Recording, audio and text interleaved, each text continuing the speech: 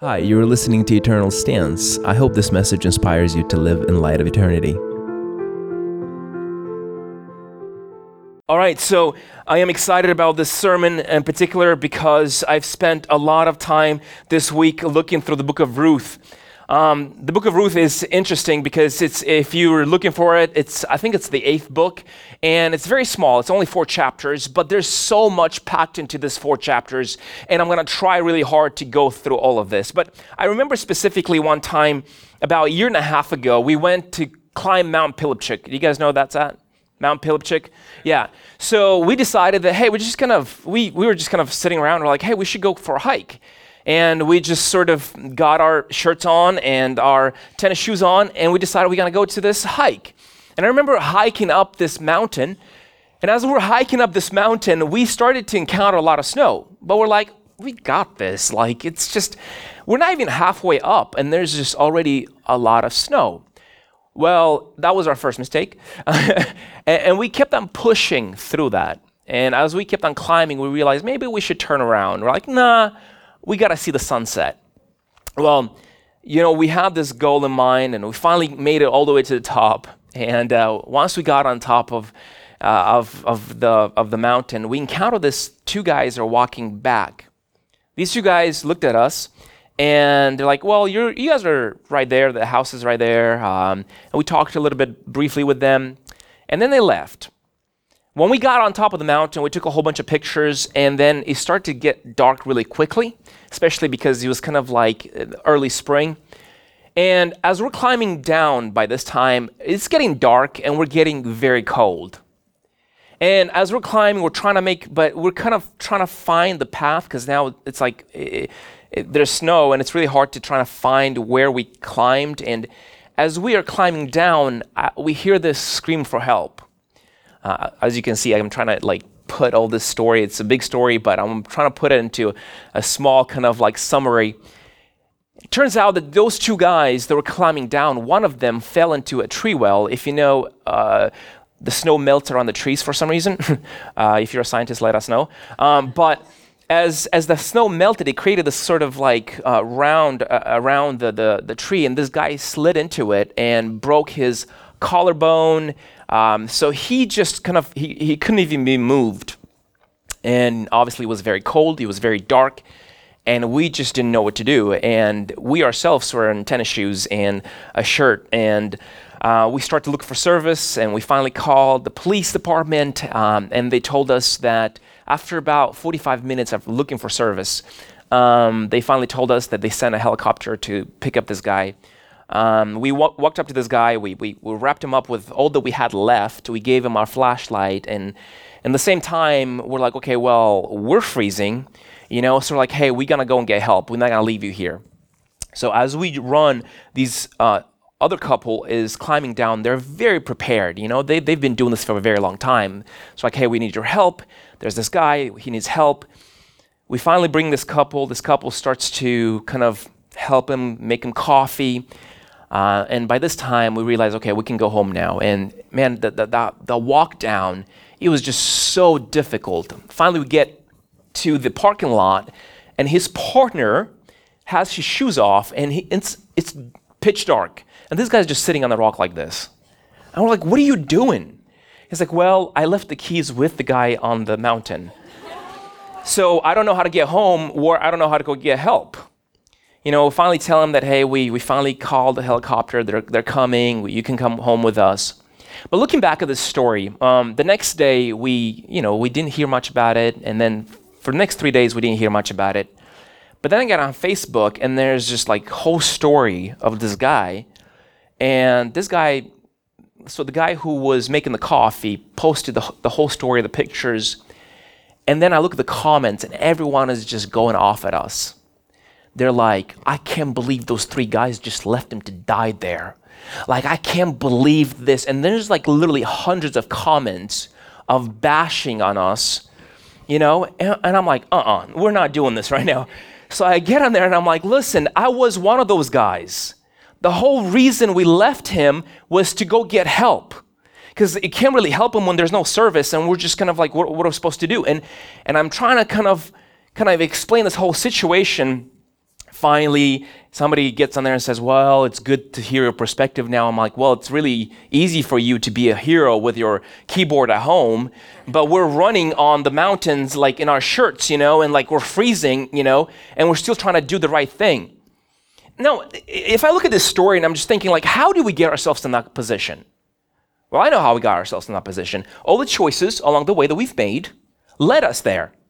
For example, the choice not to actually get snow booths, booths, not to get, something that's warmer than our shirts, right? Like, that's how we got there. Being able to, climb for a specific amount of time, but we didn't think about how we're going to get back in the snow. We didn't think about how we're going to get back in the dark, right? So we look at the story and it's like, nah, we saw the signs. We just didn't really kind of prepare for it. Every single choice that we made led us there. Now, God had a grander picture, and if we were not there, I don't know what would have happened to the guy. God was working in the background to provide, in a sense, a way of this guy being driven to the hospital. So he was working in the background for this whole story. Now, the good thing is that there was a good ending to this, and the guy got the hospital. He was able to be released within a couple of weeks. But, his life was saved. He didn't die on the mountain. And looking back at this, I think a lot of times in our spiritual lives, we go to one extreme or another.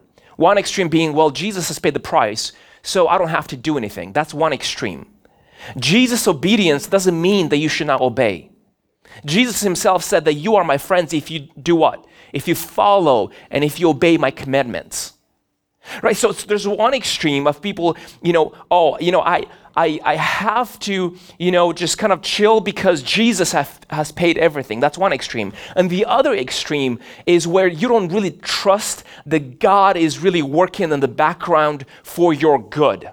Now, we've just read in Romans 8:28 where it says that in all things, God works for our good. And no matter if it's a broken situation, if you're going through sickness or disease, or if you lost someone in your family, regardless what you're going through, God is working in the background. So those are two extremes, right? We don't want to go on one hand and saying that, just because Jesus was obeyed, we don't have to obey anymore. On the other hand, we cannot live like the unchristians and unbelievers and try to do everything on our own, because if we don't get our own, then who's going to get it for us? Those are two extremes. And now a lot of times we get motivated by two different things. Either we are motivated by fear or we are motivated by pride. Well, you know what? I have to be a good person because my parents expect me to go to a good school. That's being motivated out of fear. I have to, do this, otherwise I get fired. That's being motivated out of fear. Okay? Where the other motivation is when we get motivated by pride. I have to do this because I'm just a better person than everybody else. I have to be nice because I have to keep my family's name. Now again, those are two big extremes again. We cannot be motivated by fear or by pride. I love this passage that in John 4:18 says, such love has no fear because perfect love casts out or expels. Love expels all fear. If we are afraid, it is for the fear of punishment. And this shows that we have not fully experienced perfect love. Okay? And the other extreme is we are motivated by pride. And in Proverbs 16:8 says, pride goes before destruction and haughtiness before the fall. So either war, if you're motivated by fear, it's not a good thing, or by pride. So what you should be motivated by is love. This is what we love, not because, we are scared or we are prideful. We love because he loved us first. We choose to serve our brothers and sisters in Christ because he has served us, because he has loved us. And everything that we do, we don't do it because Pastor Yuri told us or because, we're just a better church than everyone else. We do it because Christ has loved us, and because of that, love embraced becomes love extended. And when we go to Book of Ruth, it's just such a depressing book. The way it starts out, I'm just like, wow, can this get a little bit more depressing? And I think a lot has to do with kind of like, Now, we understand that when we talk about the book of Ruth, the main character in it is Ruth. But really, there's another character that's, I would say that it represents us even better. Think of, her mother-in-law, Naomi. I want to give you a little bit of a background, what happened in the book of Ruth. Now, Ruth, the book of Ruth starts out after the book of Judges. Now, you know how there was Joshua, he conquered the land of the Canaanites, and then there's the book of Judges, and the book of Judges ends in this depressing line. It says that there was no king in Israel at that time, and everyone did what was right in their own eyes. Kind of like, today. Like, there was no king, so everyone did what was right in their eyes. And because of that, God allowed for his people, the Israelites, to go into a famine. Now, when we look at this story, it starts out with, Naomi and Elimelech. Elimelech is a guy who's an Israelite. His name actually means, from kind of like the word God is my king, so Eli, like God. So Elimelech, his name means God is my king. The only problem is that even though with his name he professed that God is his king, his life didn't really live it. I mean, he didn't live that way. Kind of like a lot of us, Like he stepped out of Israel and he decided to go to the land of the Moabites. Now, if you don't know anything about the Moabites they have their own history. Now, I know this is a little bit of history, so please stay with me. The Moabites started with Lot. Do you guys remember Lot? Abraham and Lot? And Lot had a problem with Abraham, and then they split, and then he went to Sodom and Gomorrah. And then there was a destruction in Sodom and Gomorrah. And then Lot, got drunk and slept with his daughter. And the kid that they had, his name was Moab. So this nation started out of incest. This nation started out of this kind of like sinful situation. And as we go on, we see how God has a problem with the Moabites. Because there are people that are, not only people that started in sin, but they also try to always seduce the Israelites. There are some stories in the Old Testament where the Moabite women tried to seduce the Israelite men. And because of that, because they got married and they had children and so on and so forth, God actually punished the Israelites and 24,000 people died. But the Israelites like the Moabite women because they're really good looking. So here we get into the book of Ruth, and we already kind of see a ruined situation. So this guy leaves God's people and goes to a people who are supposed to be accursed and sinful people, and because in search of food, because there's famine in Israel. And he takes his wife with him, Naomi. Now Naomi, her name means pleasant. I don't know if you have any nieces, but one thing that I love about kids is that most of them, some of them are hard to deal with, but most of them, they're pleasant to be around, right? Like they're just kind of, as they grow up, like I just love being in their presence and how easily they forgive and how easily, So I don't know how she got this name, but a lot of the times they would name their sons and their daughters based on the circumstances where maybe how the daughter looked or maybe what was happening in that season in the nation. So for example, we have Elimelech, which his name means God is my king. And then we have Naomi that was born around the same time, right? And we have her name means pleasant. But then they have two kids in Moab, and they name them Mahlon and Chilion, which that sounds odd, but and both of them, their names mean something along the lines of sickness and destruction or death. I mean, imagine naming your kids that, like, hey, sickness, could you go get destruction? like, what?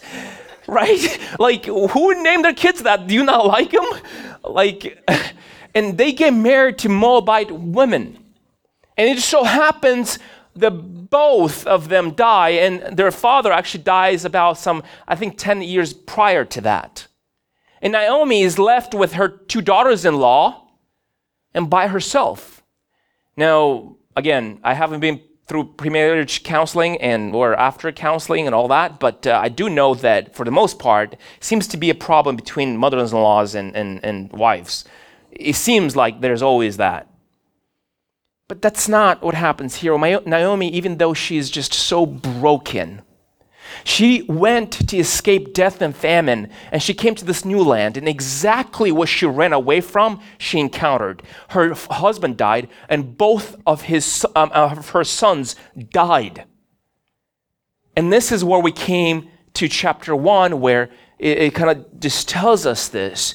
And we see in verse 13 where Naomi turns to Orpah, not Oprah, don't transpose the letter there, the two different stories. But Orpah is one of the daughters, the Moabite's daughters, that was married to, I think, a Mahlon.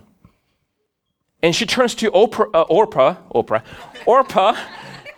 speaking of which, Orpah and, Ruth, which is the other daughter. And she says this, she says, things are far bitter for me than for you, because the Lord himself raised his hand, his fist against me.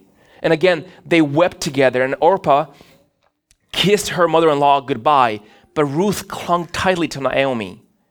Look, Naomi said to her, your sister-in-law has gone back to her people and to her gods. You should do the same. She's not exactly the greatest evangelist. Naomi is just like, look, I am bitter right now, and you should go back to your people. Naomi, in another sense, can't really see any good or good coming out of this. No good outcomes is what I'm trying to say. She can't see it.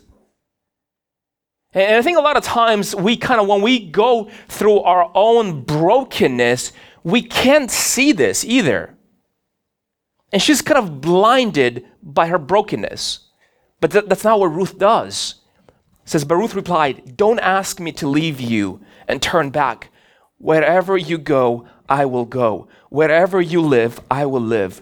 Your people will be my people, and your God will be my God. Wherever you die, I will die, and there I will be buried. May the Lord punish me severely if I allow anything but death to separate us. What an amazing way to address your friends. Even in marriage, they say, until death do us what? Part. But she's saying here that, hey, where you die, I want to stay there. I don't want to leave. And let your God be my God. We see something in Ruth that it's really hard to see, especially in the modern day and culture, where she's like, hey, I will not leave you or forsake you. And this is the value that I want to tell you from the book of Ruth, that as a church I hope we learn, that we stick together, that we have unity. And when we see someone that is going through a difficult time, we don't just point to it like Orpah and says, see ya. No, we stick together and say, hey, whatever you're going through. Now, Ruth doesn't really know what's going to happen. She doesn't know a guy named Boaz is going to enter her life. She doesn't know any of these things, but she trusts God, the God of Naomi, and she makes her commitment there. So I really hope that as a church, we embody that value, that we don't leave anyone behind, that we go in the midst of it, and when somebody's going through a really rough season in their life. Now, let me tell you something about Ruth. Ruth is coming to a nation that's a bit racist towards them. She's coming to a nation and she is poor. She doesn't have anything. So she's taking a lot of risk. Imagine for a second here, she's coming to this nation, she's poor. She is a Moabite, not the greatest of families to come from. She doesn't really know how things will turn out.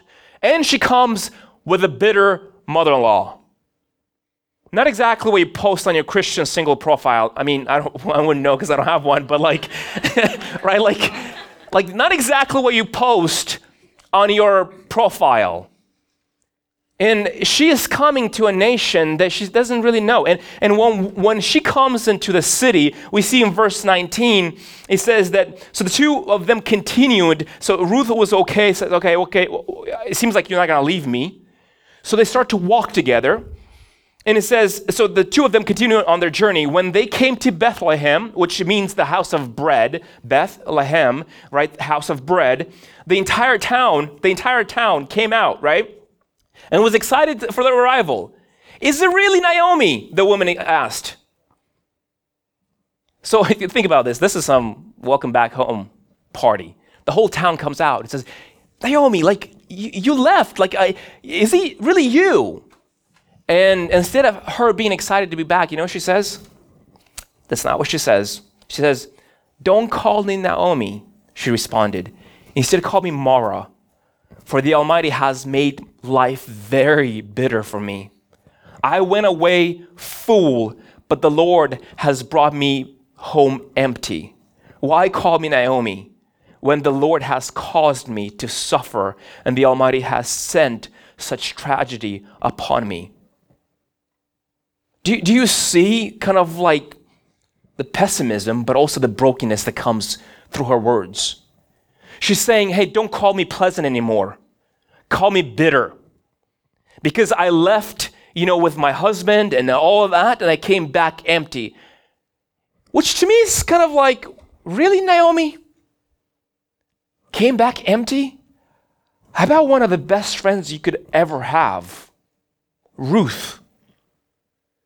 That's not coming back empty. But you see, a lot of times when we are in our suffering, we don't get to see the blessings that God has provided for us through our church family, through our family and friends, right? We sort of are blinded to the things that God has already provided for us. And this is what happens to Naomi. She comes back, she said, don't call me bitter. Don't call me pleasant, call me bitter. So I hope that as a church, we don't do that. As a church, we trust God's providence. The work that He's started in all of us, He'll bring to completion. Now, God works supernaturally. He works through His ability to supernaturally come and we can pray for healing and somebody might be healed right away. But also God provides through His hand of providence, meaning that He, gives us food and friends and family. And a lot of times we don't see His providence on the backhand or on the back way. I love this hymn by this guy. He was extremely depressed, suicidal, but he wrote this amazing hymn that is sung a lot, and it was called God Moves. Well, it was called actually Light Shining Out of Darkness, but now it's kind of known by this phrase, God moves in a mysterious way. And he says this, God moves in a mysterious way, His wonders to perform. He plants His footsteps in the sea and rides upon the storm. Ye fearful saints, fresh courage take. The clouds you so much dread are big with mercy and shall break with blessings on your head.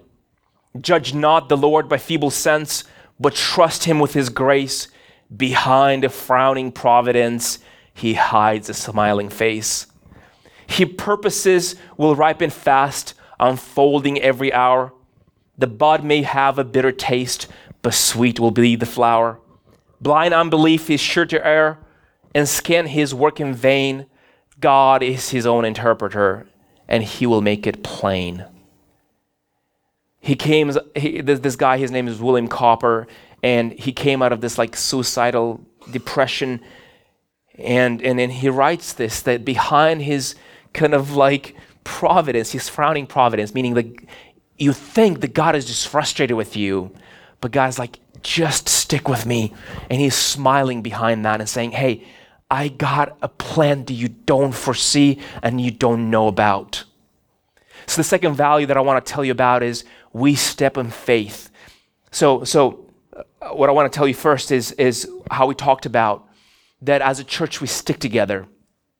And the second thing is that we trust in the moments of despair, we trust that He will bring providence. And He will work through other means. He has so many different ways of working, and changing our life. And this is what we see in Ruth. And as they get back home, obviously they have a pretty bad sort of outlook on life. But at the same moment, I want to pause here and I want to give you a third value. As a church, we are not getting defined by our past. We are getting defined by what Christ said about us. On the same token, I want to say that as a church, we don't hold other people's pasts against them. So if you came from a broken family, we don't hold that against you. If you unfortunately had to go through divorce, we don't hold that against you. If you came and you repented and you encountered the Lord, we don't look at you as damaged goods. We are not getting defined like Naomi by our, circumstances.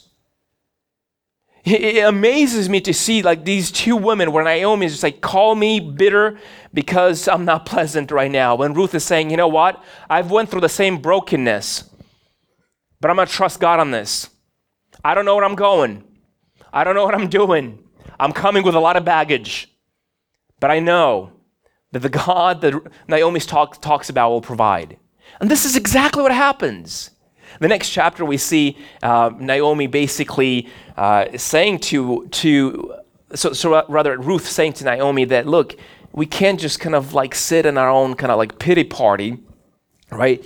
And she says in Ruth 2:2 says this, now there was a wealthy and influential man in Bethlehem named Boaz, who was a relative of Naomi's husband Elimelech.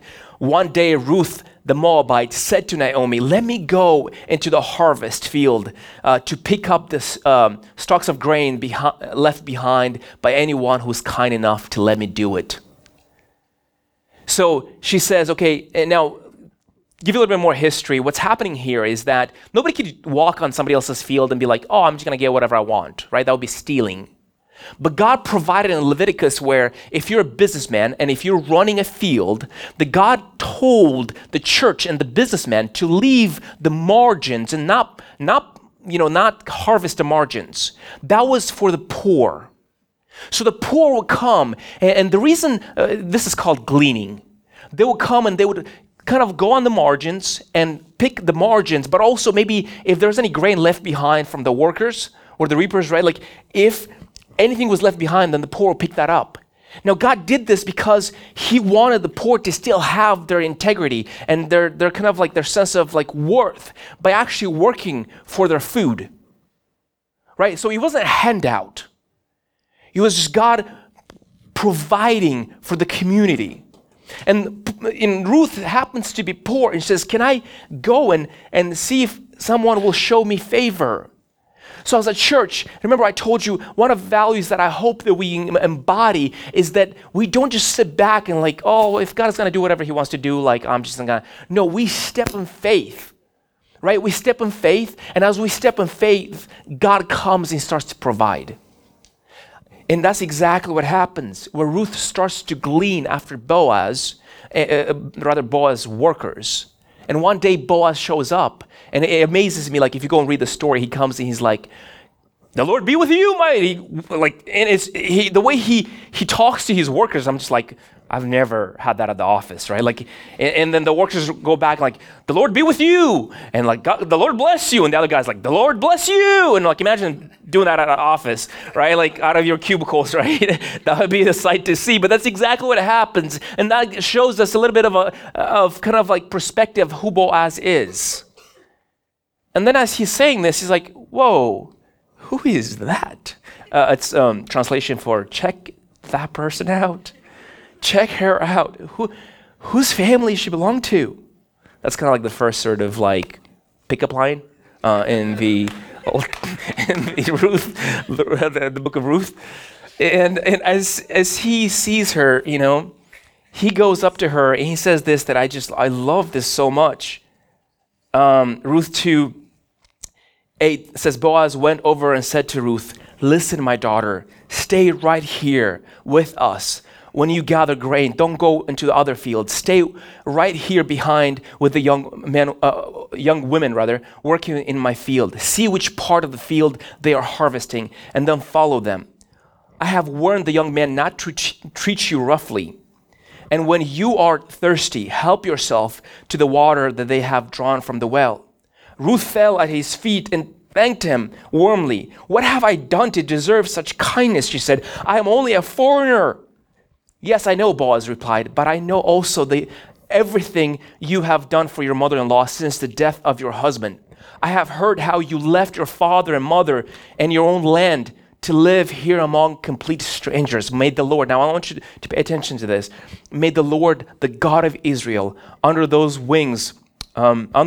wings you have come to take refuge, reward you fully for what you have done." So Boaz goes and starts talking to her and says, "Hey, look, this is awesome. Stay here. Stay with us. I don't want you to go to a different field because somebody might mistreat you." You can see the character of Boaz. He's a protector. He takes care of the orphan and the widow. Remember how we talked about James 1:27, that true religion or true faith is to take care of the orphan and the widow. We see the embody of Jesus kind of like qualities in Boaz. And so as he tells her that, he says, "Okay, well, after you're done, come over here." And they are having lunch. And it says that Boaz gave Ruth some roasted grain. If you guys don't understand what that is, that's the first date, okay? They are sitting down and they're having a meal, okay? And not only, I don't know, maybe you didn't have roasted grain for your first date, but this is exactly what's happening here, where, he's providing for her lunch and then gives her like about some 30 to 40 pounds of grain. And she takes it home to Naomi, and also takes home to Naomi roasted grain too. Long story short, after weeks of this, you would think by the end of chapter 2, like, okay, Boaz, okay, do something. Ladies, some of us guys, we have a lot of times taking, the first step. So I'll just leave that there. And it seems like Boaz kind of doing the same thing. But it doesn't stop Ruth, Now, what I'm going to tell you is very scandalous. And Lord, I hope that I'm doing justice to this next passage that's coming up. Here it goes. Ruth 3:3 says, "One day Naomi said to Ruth, 'My daughter, it's time that I found a permanent home for you, that you will be provided for.' Boaz is a close relative of ours, and has been very kind by letting you gather grain with his young women. Tonight he will be winnowing barley on the threshing floor. Now do as I tell you. Take a bath and put on perfume and dress in your nicest clothes. Then go to the threshing floor, but don't let Boaz see you until he has finished eating and drinking. Be sure to notice where he lies down. Then go uncover his feet." Okay, this is getting really rowdy. "Then go uncover his feet and lie down there." Weird. "He will tell you what to do." Look, I want to preface this by saying that a lot of the Bible is descriptive. It's not prescriptive, meaning it describes what happened. Ladies, if you see a guy sleeping, don't uncover and lay by his feet. That's very weird. What I'm trying to say is Naomi didn't give the best advice here, right? Be sure to notice where he lies down, then go uncover his feet and lie down there. He will tell you what to do. I will do everything you say, Ruth replied. Great, you agreed. So she went down to the threshing floor that night and followed the instructions of her mother-in-law. Risky, very risky. But let me explain here what's happening. I think every commentary that I read and every sermon that I heard on this, people are like, oh, this is very, very sexually loaded, and it's just, oh, wow. I think maybe there's a more easy explanation for this. Have you ever slept and you somehow got uncovered from your blanket and you got cold, especially like if your feet got cold? what do? You first wake up usually and you're like, okay, my feet are cold, but you're too lazy to actually cover them. But then you sort of have this wrestle match and then you finally decide that I have to cover my feet. Right? So I'm not exactly sure, maybe Ruth tried to do that where obviously she's trying to get his attention and uncover his feet and lays at his foot. But also when we look at the biblical language, we see that a lot of times we see language such as where I'm going to make your enemies your footstool.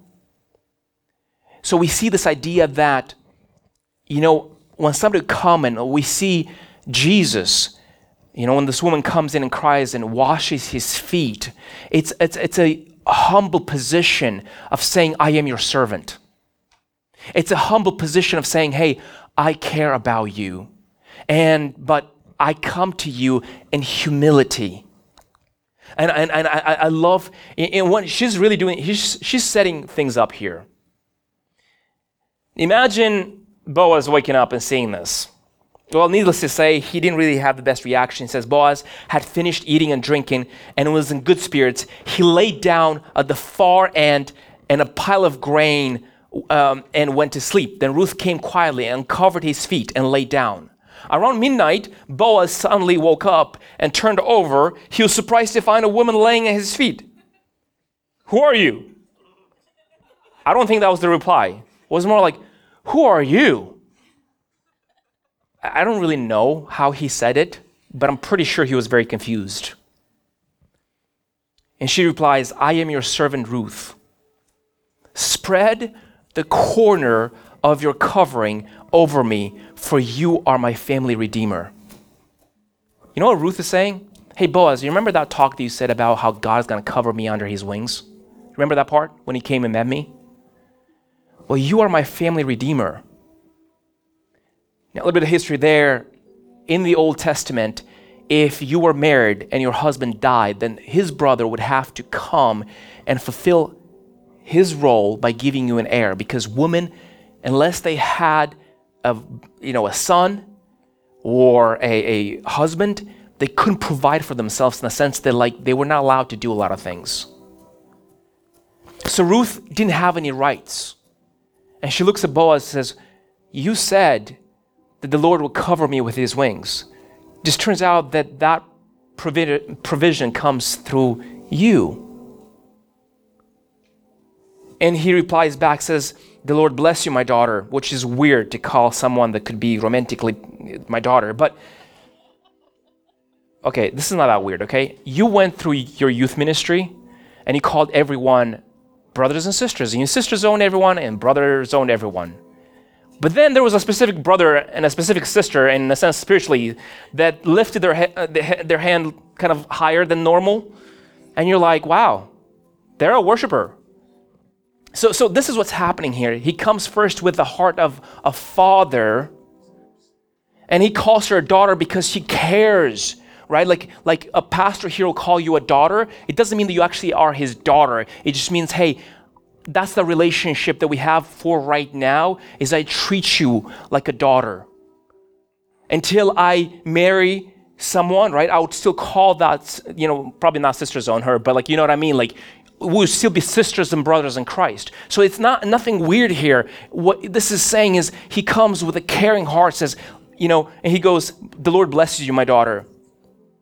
And he says, but while it's true that I am, in verse 12, that I am your family redeemer, there's another man who is more closely related to you than I am. Stay here the night, and in the morning I will talk to him. If he is willing to redeem you, very well, let him marry you. But if he is not willing to redeem you, then surely, as the Lord lives, I'll redeem you myself. Now look what he says here. Now lie down here until morning. Think about this. Lie down here until morning. Boaz could have taken advantage of her, but that's not what he does. It says, lie down, because he knew that if he were to send her out at night, she could be raped, she could be in real danger, right? So he says, Ruth laid at Boaz's feet until morning, but she got up early, or before light, enough for people to recognize each other. For Boaz had said, no one must know that a woman was here at the threshing floor. Then Boaz said to her, bring your cloak and spread it out. He measured 6 scoops of barley onto the cloak and placed it on her back. What's happening here is after he's confused, she tells him, would you take care of me? Boaz looks at her and says, well, you remember how Naomi told her that Boaz will tell you what to do? He could have taken advantage of her. But that's not what he did. He says, stay here until morning, and I'm going to figure this out because there's another guy that needs to redeem you first. He comes in line first, and then I'm after him. So what he does here is he protects her. And it says, and she gets up before the dawn of the morning, or before the sunrise, or before light, rather. Not only he protects her and doesn't take an advantage of her, but also he protects her from being exposed. Because imagine if people like, there's a woman here? What kind of woman is she? Of course she's a Moabite. Of course she's a prostitute. Oh, of course, she'll go after men like that. But that's not what Boaz does. I remember Pastor Eric, we did a podcast on godly manhood, and I remember him telling me this, godly men are men who are not predators, they're protectors. And I hope as a church we embody that value. That when some of us does something that's kind of risky, because that's exactly what Ruth and Naomi did here. That was risky, and that was ill-advised. But instead of Boaz taking advantage of the situation, that's not what he did. What he did is he protected. And then he did not expose and shame. That's what he did. And it says that the next day, he went, and this other guy that was supposed to redeem her, he shows up. And he's like, hey, would you come and talk to me for a second here? Boaz is talking to him. He says, you know that Elimelech, Naomi has this piece of land that she's trying to sell, and Elimelech died. Would you redeem this piece of land? The guy's like, yeah, of course I'll redeem it. It's like, oh yeah, well, but there's a little problem here. If you redeem the piece of land, you also get Ruth the Moabite. It's like saying, hey, you want to get a house? Yes. Oh yeah, by the way, the people who live in it, they get to stay. And the guy's like, no, I'm not willing to go on that. Because you know what? If she has a kid with me, then all my inheritance might go to this kid. And I'm not willing to risk. Imagine if your wife saw you bringing home, oh yeah, by the way, got a piece of land, but then a wife came with it too. So the guy is just like, no, I'm not doing this. Well, this guy embodies the spirit of, hey, I'm trying to make money. For me, it's just a transaction. It's an investment. It's getting a deal. But that's not what Boaz is doing. He says, okay, well, if you're not going to redeem her, I will redeem her. And he takes her in and marries her. And they have a son, and his name is Obed. And Obed, I love this passage. It says, so Boaz took Ruth into the home, and she became his wife. When he slept with her, the Lord enabled her to become pregnant and gave birth to a son. Then the woman of the town said to Naomi, praise the Lord, who has now provided a redeemer for my family. May this child be famous in Israel. May he restore your youth and care for you in your old age. For he is the son of a daughter-in-law who loves you, and he has been better to you than 7 sons. Naomi took the baby and cuddled him to her breasts, and she cared for him as if the baby was her own. The neighbor women said, now at last Naomi has a son, and they named him Obed. He became the father of Jesse and the grandfather of David. We're going to come to a prayer here really, really, really close, but remember how we started. Sinful nation of Moab. 2 people come to make their family in Moab. They have just really bad luck because of poor decisions about leaving the family of God. They have 2 sons, and they name them Sickness and Destruction. And while Naomi changes her name from Naomi Pleasant to Bitter because of this whole situation, God is working in the background. God is bringing about the redemption plan of history, because guess what? Obed, the son of Ruth and Boaz, together becomes the grandfather of David, which is the great-great-great-grandfather of Jesus. And it's amazing to see this whole line of God redeeming. Now, one thing I didn't tell you is, do you by chance know who Boaz's mom was? Her name was Rahab, a prostitute. But then she became godly, and she trained her son Boaz to be godly and changed the whole legacy of the family. So I'm not sure how you came in this morning, and I don't know what kind of brokenness is in your family, but I want to tell you that all these characters like Naomi and Boaz and Ruth are just a shadow, and it's just an illustration of who Jesus is. All of them embodies a specific value of who Jesus is. Maybe the perseverance of Naomi, and maybe the faithfulness of Ruth, and maybe the fatherly heart and the husbandly heart of Boaz. God is working in every single one of us. So this morning, I want to ask you, if you don't know Jesus as your personal Lord and Savior, I want to tell you that He is our Redeemer. He is our Boaz. He comes and He changes our family tree. He comes and takes us from the broken from ourselves being bitter and going through suffering and being mad at God, and God saying, I know right now you don't really see it, but I work in all things for your good. And I'm going to bring to completion the work that I started in you. And mothers, if you have a son that maybe is going astray and you've been praying for them, don't ever underestimate the power of prayer and making godly choices. I love this song by, I think it's Travis. He's a country singer. I don't remember exactly the whole name, but he has this amazing song. He says that a farmer and a teacher, a hooker and a preacher are driving on the midnight bus down to Mexico.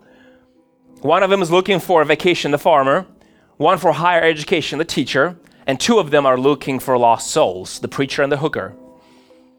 Both of them are looking for lost souls, and long story short, they get into a car accident, and he says that, basically the preacher, the teacher, and the farmer all die. And as the song progresses, it says, bless the farmer, bless the teacher, bless the preacher who gave this bloody Bible to my mama who gave it to me. Turns out the preacher's mom was the hooker on that bus. So I think a lot of our culture has names like that, but God works in our brokenness of family. God works in our own brokenness. But we can't sit back and say, well, I'm just not going to do anything about this. So my hope this morning is this: if you don't know Jesus as your Lord and Savior, that you make Him the Lord and Savior of your life. He is the great Boaz that redeemed us. He took on Himself our sins, and He was killed for our iniquity, for our transgressions, for our sins.